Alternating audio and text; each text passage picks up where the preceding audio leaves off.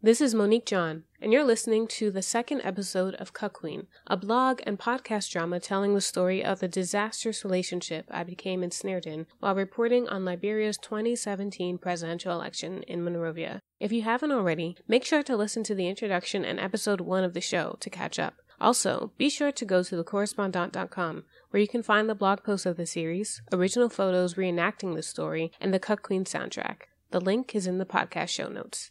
Last time on Cuckquean, amid adjusting to life in Liberia, I unexpectedly fall for the charm of a shabby yet seemingly sweet man named Boris and become his girlfriend. But the honeymoon quickly ends when the sexual tension between us goes south. Today you'll hear how things continued to unravel and what it was that officially put our relationship in the red. This is Cuckquean, Episode 2, The Quiet Before the Storm. I began swallowing my sexual frustration and acquiescing to Boris's advances, even when I didn't want to have sex. I wasn't afraid that he would become violent and batter me into submission if I kept refusing him. I was afraid of being discarded of before I was ready to let him go. I wanted to avoid the bellyaching, scorn, and guilt-tripping I knew was in store for me if I kept turning him down, and I started telling myself that it was easier to just lay on my back and let him have his way. That was easier than to argue back or cook up some plausible yet fabricated excuse for why I didn't want to have sex that would hide the ugly truth. I was turned off by his body.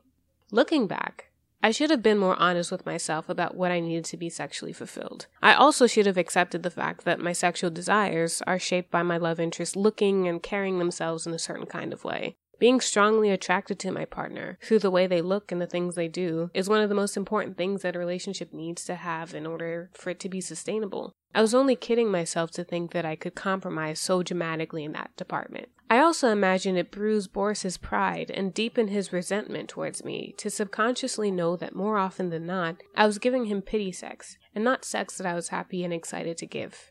My coming of age as a Black feminist has come at a time in which other feminist writers I admire have waged a movement of body positivity and fat activism that I respect and am intrigued by. Their social commentary on fatness has taught me a lot and bred a level of empathy and acceptance in me for people who are of larger size that I know I wouldn't have had otherwise. But it was merely patronizing of me to ignore the traits that I find sexually attractive, to give someone I found unattractive my intimacy, out of a self-imposed obligation to be politically correct.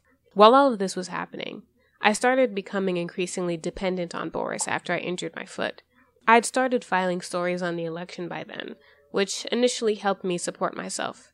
But I was struggling to get my hands on the money that I had already earned from my biggest clients because of miscommunications and bureaucratic nonsense. People failed to follow my instructions for setting up my direct deposits, and mistakes were made in my contracts, meaning I was unable to comfortably account for basic items like electricity costs, internet, transportation, and food.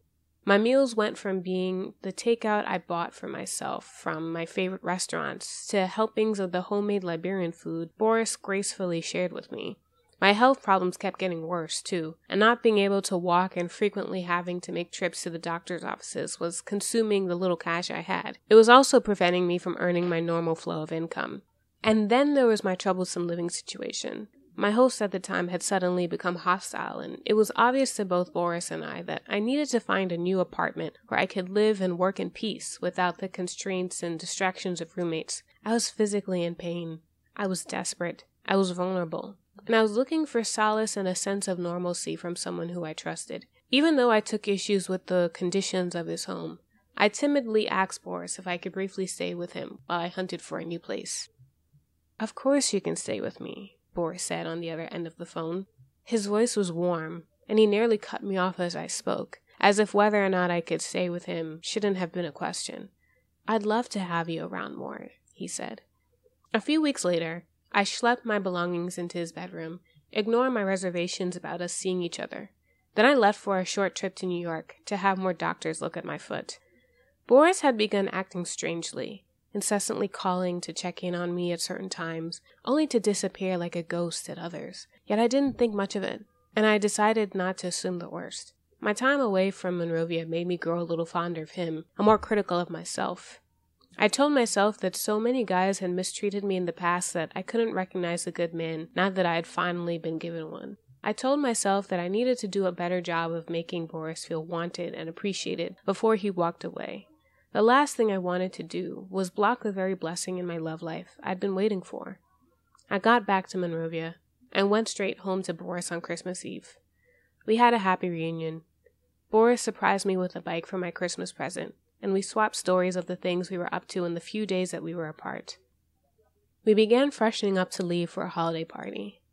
I felt relaxed, really relaxed. I was in such a good mood then. I started considering initiating sex before we left the house, to make the reunion more special and memorable.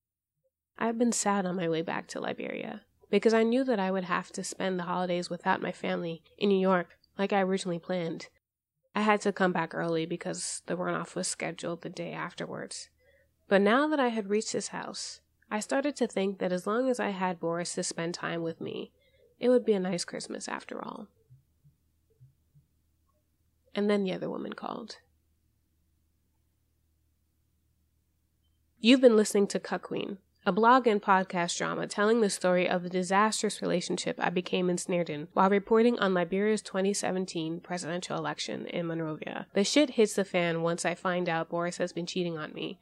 Watch me go Killmonger on my two-timing ex-boyfriend on the next episode. Keep following the story here on the Cuckquean podcast on iTunes and SoundCloud.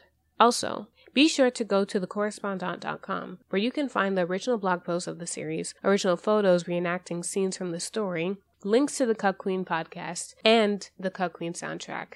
The link to the correspondent is in the podcast show notes. This is Monique John. Thanks for listening.